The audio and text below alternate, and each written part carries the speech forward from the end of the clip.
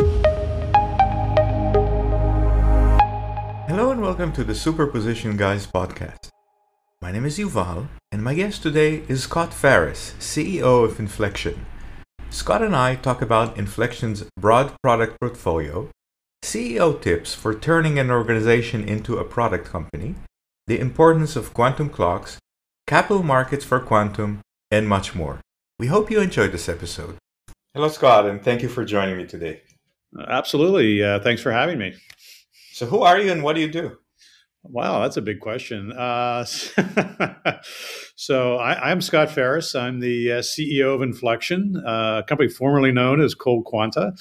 I've been with the company now about a year and a half, and really excited to have taken on the opportunity. And for me, my last company was really tackling a hard problem. This is 10 times harder, and so I always run to the hardest problem in the room. And so I'm excited to start working on this one. One of the things that appears unique about Infleqtion is that you've got such a broad product portfolio. Maybe you can describe the portfolio and how do you see that playing over time? What's important now? What's going to be important in the future? Sure.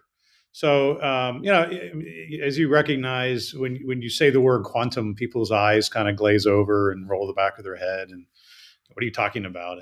And so one of the things I've learned over the years is, how do you really describe the business in a way that people get? And the way I've come to describe Infleqtion is we have a really simple business model. All that we do is we just simply shoot atoms with lasers. That's it. Now, in that is a lot to unpack, and certainly there's a lot in there. But from that simple concept of being able to identify, capture, trap, manage, manipulate, and measure atoms individually and in groups, that gives us the ability to really do a lot of things. On the most complex thing that we're working on is work in our gate-based computer. And that's something that we're obviously quite excited about, but something that has a roadmap to it, a longer roadmap associated with to get to real points of productivity. On the other end of the spectrum, we do a lot of work in sensors, and a lot of the history of the company. The company just celebrated its 16th birthday yesterday. So Infleqtion is not a startup in a classical startup sense. We've been around for 16 years, and so the first 15 years of that history and journey of the company was in research. And it was really a lot of research in the area of quantum sensing, both quantum sensing from neutral atoms, but also work in ion trap. And as I like to say, we've been doing this so long, we've actually had to invent a lot of the basic pieces that anybody doing work in neutral atom comes to us for the parts and pieces they need to build their experiments. So if I'm a customer, I can go to you and buy parts and pieces. If I wanted to build my own quantum computer, Yeah. I could also buy sensors, right? Or technology for sensors? Yeah, so the way the way we've kind of migrated the company, kind of the simple way to think about this again. In the early days, was doing world class research. We wanted to continue that legacy. We think that's an important part of the business. We've been very fortunate that we've been able to partner with the U.S. government and UK government and other governments, as well as private companies, to do some of the research. When I joined a year and a half ago, it was really with the charge to how do we, if we look into our trophy case of sensors and prototypes that we've built over the years, which one of those actually have commercial market potential? And how do we think about now really building the commercial company alongside the research business? And so part of the name change actually was really to reflect that we are a commercial company. We are focused on bringing product to market in volume. Infleqtion we thought was appropriate as a name about what we're about and why we're here. But again, we're also continuing on the research front. And so within Infleqtion, we have what's called Cold Quanta Labs. That's our core old research group. And the way to think about it is that if you're familiar with Skunk Works at Lockheed Martin, Skunk Works is where they take their hardest problems, and it's a dedicated team of people with just tremendous history. That's really the core of our business. That's Cold Quanta Labs, is our Skunk Works. And that's a model we'll continue to grow and expand. But for us, it's, right now we're focused on bringing our first generation of optical clocks to market, followed by work that we're doing in quantum RF and then a variety of other things in PNT and and gravity measurement. And again, these are all things that we built prototypes for, but we're very thoughtful about it. We like to say we do lots of things, but we don't do it all at the same time. And so right now our focus is really about bringing clocks to commercial scale, really bringing the size, weight, and cost down so that we can build networks of clocks. Give me a tip as a CEO. I mean, is it difficult to turn an organization from a research mindset into a product mindset? What's involved in it, and what would you advise others that might be trying to do the same? It is difficult, and it's really difficult with a company that's been really great at being a research company for 15 years, because that is the DNA of the company. And for me, this was a unique opportunity because I saw the level of research and accolades and respect that this organization had, and we didn't want to destroy that. And typically in a startup, you go through an early research phase where you're trying to figure out what you want to build. You eventually triangulate on an opportunity, and then the researchers need to become product people. They themselves need to go through a transformation. One of the things that is unique about what we're doing here, as I said, is we're preserving that research legacy through Cold Quantum Labs. We want those physicists continuing to push forward on really defining the boundaries of what quantum sensing machines could look like, what quantum computing look like, and we're building a commercial organization next to it. That's a unique way of doing it. But I think in terms of advice, culture is key. Culture is key. Nomenclature is key. In a research company, you have PIs. In a commercial company, you have product line managers. And so just even titles make a big difference in how a company thinks about itself. The reality is that, and I've done this my entire career. I've done 7 or 8 large spinouts. The reality is most companies don't make it to the other side. The casualty rate is like 90%. And a lot of it has to do with culture. A lot of it has to do with commitment of just, we're going to be a commercial company. And early days of my career, I was working for a company that at that time would have been called an SBIR mill, for example. We were living on $3 or $4 million a year of SBIR funding. This was in the 90s. And so, that's a lot of money then. And we made the decision to go cold turkey. And because we knew that once you're in that SBIR process, the whole mentality of the company is, let's go get another grant to last another couple quarters. And we made a conscious decision that the only way to stop that was to basically stop writing proposals, focus on commercial product, and live or die by whether we could sell anything.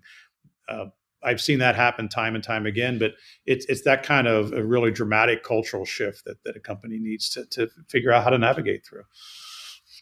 You mentioned clocks, and I can understand why clocks are useful in a GPS setting, but where else would they be useful, and why is that an interesting business?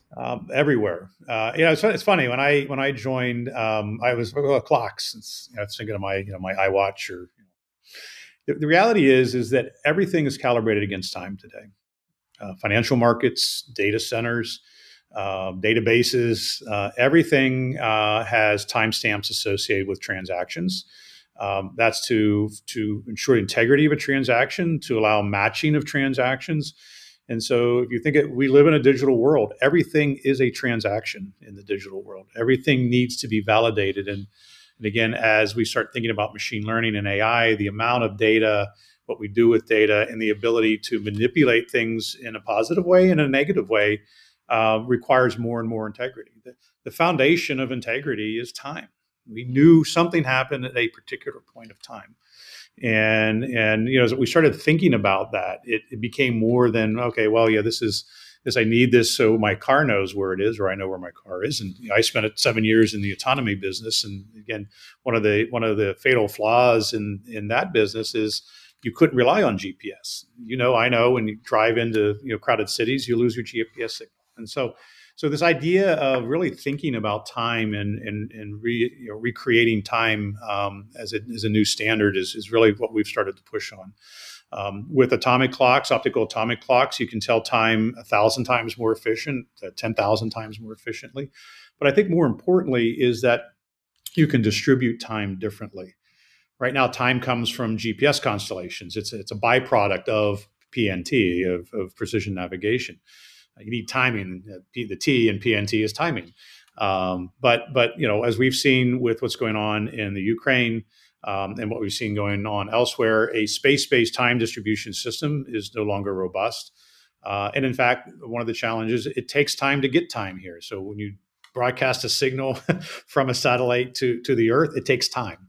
And that latency is now actually becoming a barrier as well. And so what our view is that time needs to be rethought. It needs not to be more accurate. It needs to be more reliable. And you get there through terrestrial and space time distribution infrastructure, which now means you need lots and lots of precision clocks, like tens of thousands, hundreds of thousands of clocks, highly distributed, highly networked, which now means the clocks need to be inexpensive, they need to be robust, and they need to be accurate.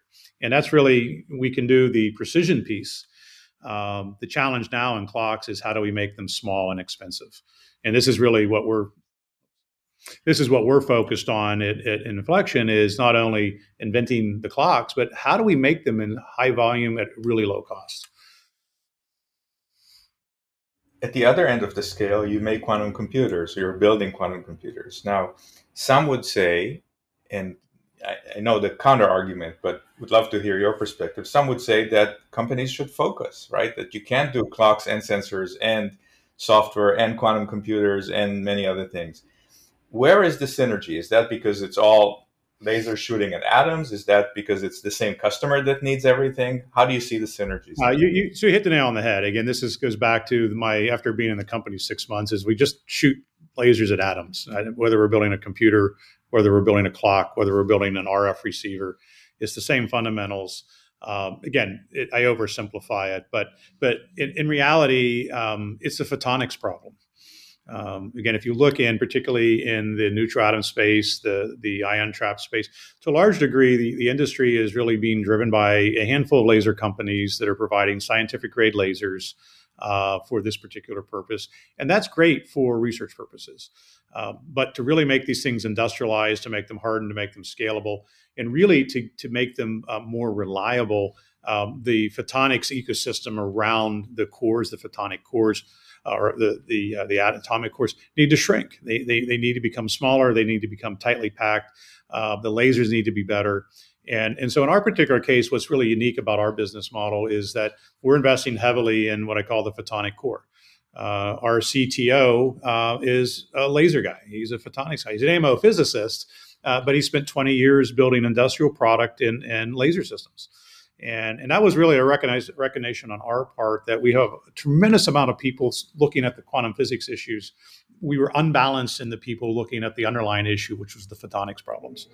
And so, for the advancements that we're making in shrinking down the sensors, making them more robust, packing more lasers in, we've been smart about it, that roadmap actually supports the underlying roadmap for our computer work. So the better we get at lasers and everything we do, the better the computer gets. You mentioned that you were at the company for about a year and a half and came from a different field. What is the thing that most surprised you, when in the company or when in the market relative to where you thought was going to be going in? I would say two things. A pleasant surprise is how similar it was to what I just did. It's the same problems, right? It's in many cases it's tapping into the same networks of people. Again, the color of light changed. We have a different set of wavelengths that we're working with now. These are unique wavelengths for quantum. But the fundamentals, the lasers need to be packaged. They need to be smaller. Again, everything I just talked about applied really for my last three companies. And one of the things when I looked at this company and I looked at the risks associated with it, I didn't really see this as a risk. I think others see it as a risk because they don't necessarily know where to go to find all of these capabilities. And again, they don't exist with a billboard, but they exist. They exist. My last company was in the LiDAR industry. Again, we didn't shoot lasers at atoms. We shot lasers at tires 300 meters away in the middle of the night, moving 70 miles an hour. We need to be really good at doing that. Otherwise, lives are in danger. Here, we need to shoot them at atoms. We need to be good at that. And so the people that solve those types of problems can kind of move from industry to industry. In fact, we're starting to see more LiDAR people move into the quantum industry because of this. I think the surprise in terms of I'd say that the other surprise, the other side of the spectrum, was this issue of culture. It was a 15-year-old startup, and as I said earlier, the culture was deeply embedded. It was ingrained in everybody, and that was great. Everyone's passionate about quantum, but ultimately, the understanding of quantum research versus quantum product was a much harder road to traverse. Not because the people aren't smart, not because the people aren't really passionate about what they do. It's just it's such a different world, and words matter. I joke that I say the word quality, and quality in a commercial company and quality in a research organization is the same word. They mean entirely different things. And so you have to recognize that that even words and how you use them and how you think about things and present ideas to the research team to say, hey, we need to build a quality organization. They say, wait, we have one.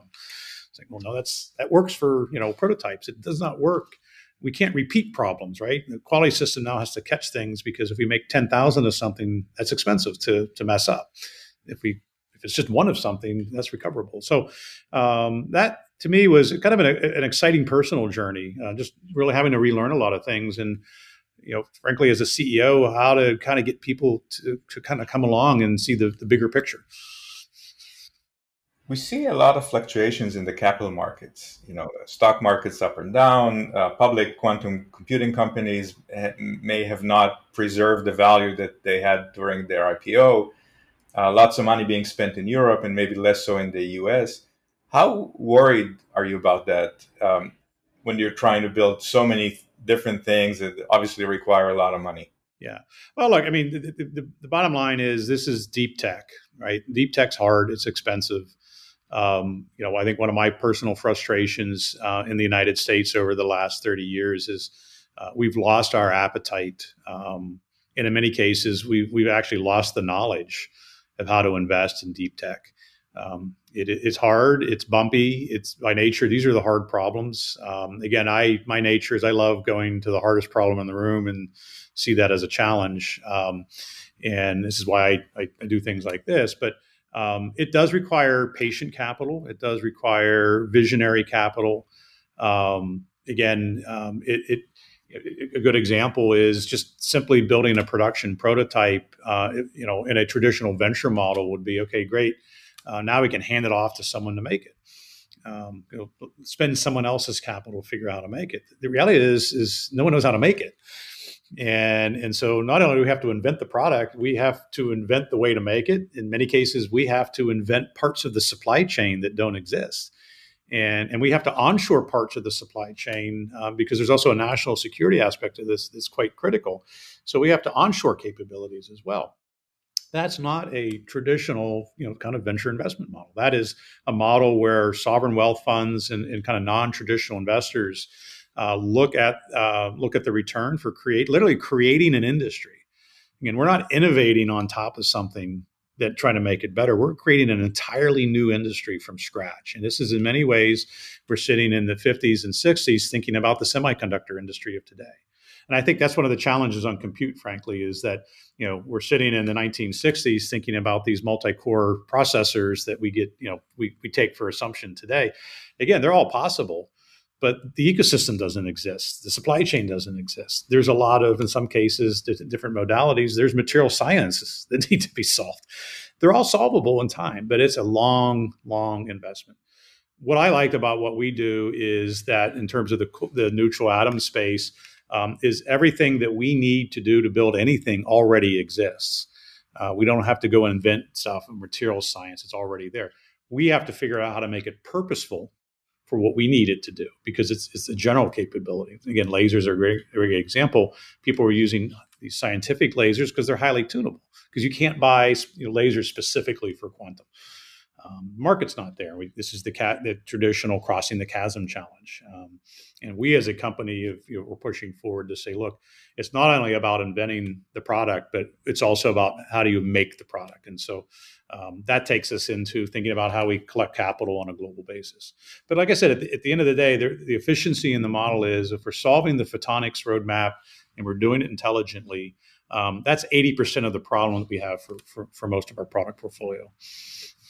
As we get closer to the end of our conversation today, I wanted to see if there are a couple of customer projects that you're particularly proud of or particularly happy to describe on the various things that you do. Yeah, so I think we had a great announcement at Q2B with our super tech division in partnership with Morningstar, starting to think about on the software side. So we also have a software stack, a software layer, an application layer to the organization. I'm particularly excited about and proud about that. Again, that team did tremendous work. Again, it's early indications of what business models could be. But also at the same event, EPRI had run a competition for white papers, and one of our white papers, I think it came in second place, was thinking about quantum sensing networks and managing grid infrastructure, and thinking about how we could use clocks to do that, and how time as a service for grid infrastructure could transform the security and the efficiency of grids. And so again, as we think about quantum, it's not like what's the hardest problem in the world we could throw at a quantum computer, right? Like those computers won't exist for a while. What can we do with today's infrastructure and today's capabilities? May not even require compute, but could require some of the algorithm talent that's working on the compute problem. But now looking at sensing, looking at distributed time networks, looking at distributed networks for quantum RF, for example. And applying those same learnings around compute into these other areas. What's nice about that is we're also continuing to learn about compute as we do that. But we're doing it in a way where we have near-term products. We can start to drive revenues at scale. And again, in the background, continue to collect this learning and apply it into our compute efforts. And a hypothetical question, if you could have dinner with one of the quantum greats, dead or alive, who would that? Well, that's a good question. I don't know. That's a really good. that's a great question. To me, I think I'm going to turn the table on you. Again, this isn't, in my view, this isn't a quantum problem. This is a business problem.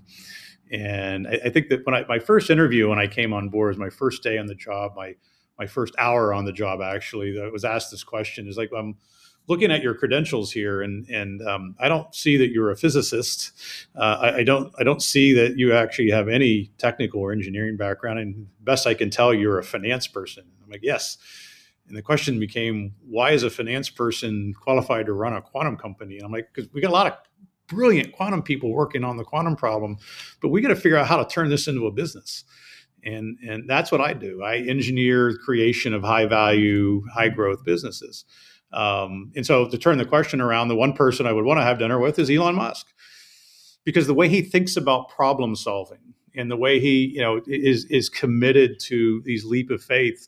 We need these leap of faith thinking moments in quantum to make it real.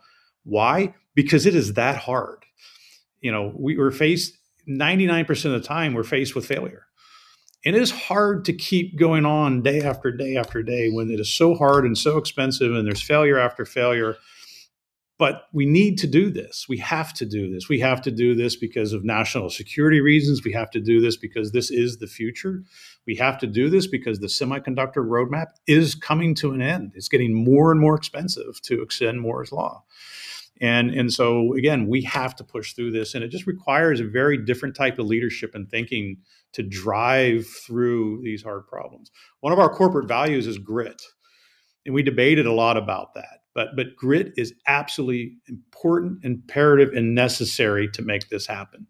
And that's why we said this is one of our values, is that we will persevere, we will push through despite the adversity. And that's a leadership challenge. I certainly hope you will. Scott, thank you so much for joining me today. Thank you. Thanks for taking the time.